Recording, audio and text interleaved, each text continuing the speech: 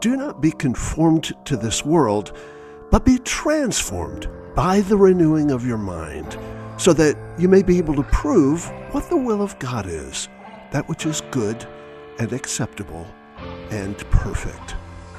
Romans 12:2. This is Resistance and Reformation on the Fight, Laugh, Feast Network. Most of the countries in Eastern Europe claim with varying degrees of biblical and historical evidence to have been evangelized by the first generation of disciples and apostles in the years immediately following the day of Pentecost. While Peter, James, John, Thaddeus, and Philip were said to have traveled north and west from Antioch to Rome and beyond, Bartholomew, Matthew, Thomas, and James Alphaeus all purportedly traveled north and east. Andrew, the brother of Peter, was said to have ministered in Scythia, northwest of the Black Sea, and then later to have planted churches in Epirus on the northern coast of the Ionian Sea. His most notable disciple was Stachys, and while the historical records are sketchy at best, legends trace their travels together along the Dnieper and up the Danube as far as the Budapest settlement. Thus, within a generation of Christ's resurrection, the gospel was preached and churches were planted in the lands that we today know of as Albania, Bosnia, Herzegovina, Croatia, Montenegro, Macedonia, Serbia, Slovenia, Slovakia, and Bulgaria. These lands all lay on the frontier, along the furthest reach of the Roman Imperium on the Eurasian land bridge. They were continually buffeted by waves of barbarian invasions from across the Russian steppes. Just beyond the Roman defensive borders, the jostling, skirmishing, and vexing tribes vied for resources and footholds. At one time or another, the Celts, Goths, Lombards, Huns, Visigoths, Burgundians, Franks, Ostrogoths, Vandals, Tartars, Mongols, Turks, Parthians, Scythians, Bulgars, Magyars, Sarmatines, the Croats, and finally the Slavs all crossed the Eastern European land bridge.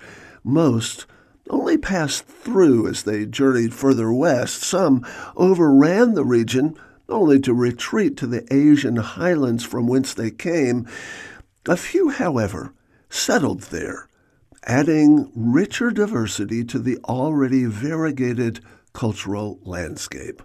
Historical benchmarks beyond the borders of the empire remain murky and uncertain despite the rigorous investigations of our most scrupulous historians.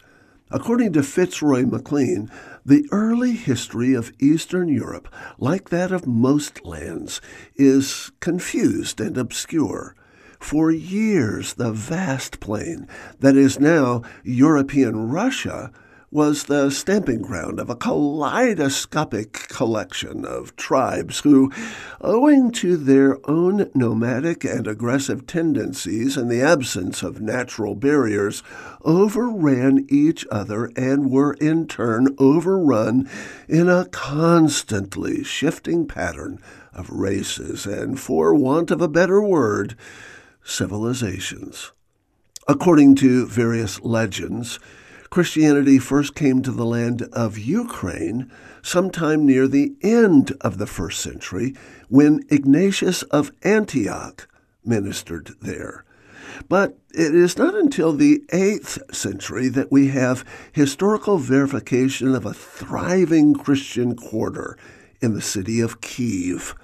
According to the court chronicler Nestor, the magnificent church of St. Elias was already a venerable landmark in the city by the end of the 9th century. In 945, Igor, the Norse prince and ruler of the Kievan Rus, was killed in battle. His son and heir, Sviatoslav, was just 3 years old, so Igor's widow, Olga, served as regent until her son came of age.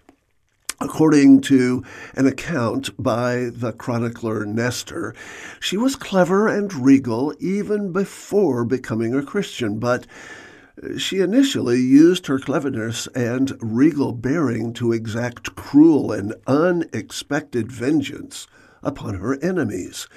When she first learned about Christianity is unknown. It is almost certain that there were several believers in her husband's retinue and could have learned of it from them, yet obviously she did not make her profession of faith known until her husband was several years dead. Trade between Constantinople and Kiev was already a vital strategic partnership for the Kievan Rus, and so in 955 Olga traveled to the Byzantine capital in a diplomatic and commercial mission. And while in the city, she witnessed firsthand the beauty of Christian culture, Christian prosperity, and Christian worship. In short order, she was converted and baptized by the Patriarch Politius.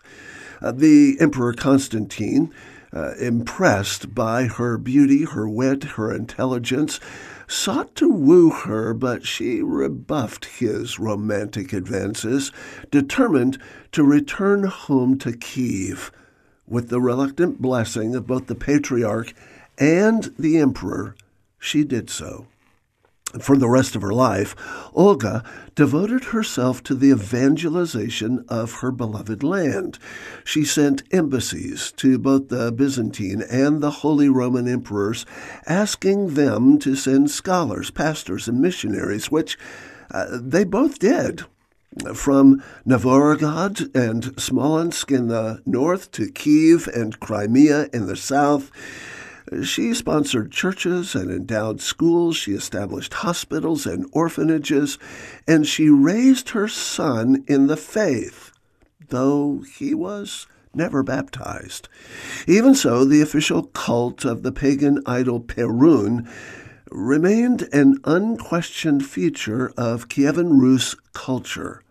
At her death, the kingdom was not yet Christianized, but she had laid all the essential foundations for a Christian culture, and thus she had ensured that one day soon it would be, when her grandson, Vladimir the Great, made Ukraine the first Christian kingdom of the East. Olga was, according to Vladimir's court chronicler, the dawning light that heralds the sun. In a barbaric land, in a barbaric age, she became the embodiment of resistance and reformation. I'm George Grant on the Fight, Laugh, Feast Network. For more information and for resources, go to georgegrant.net.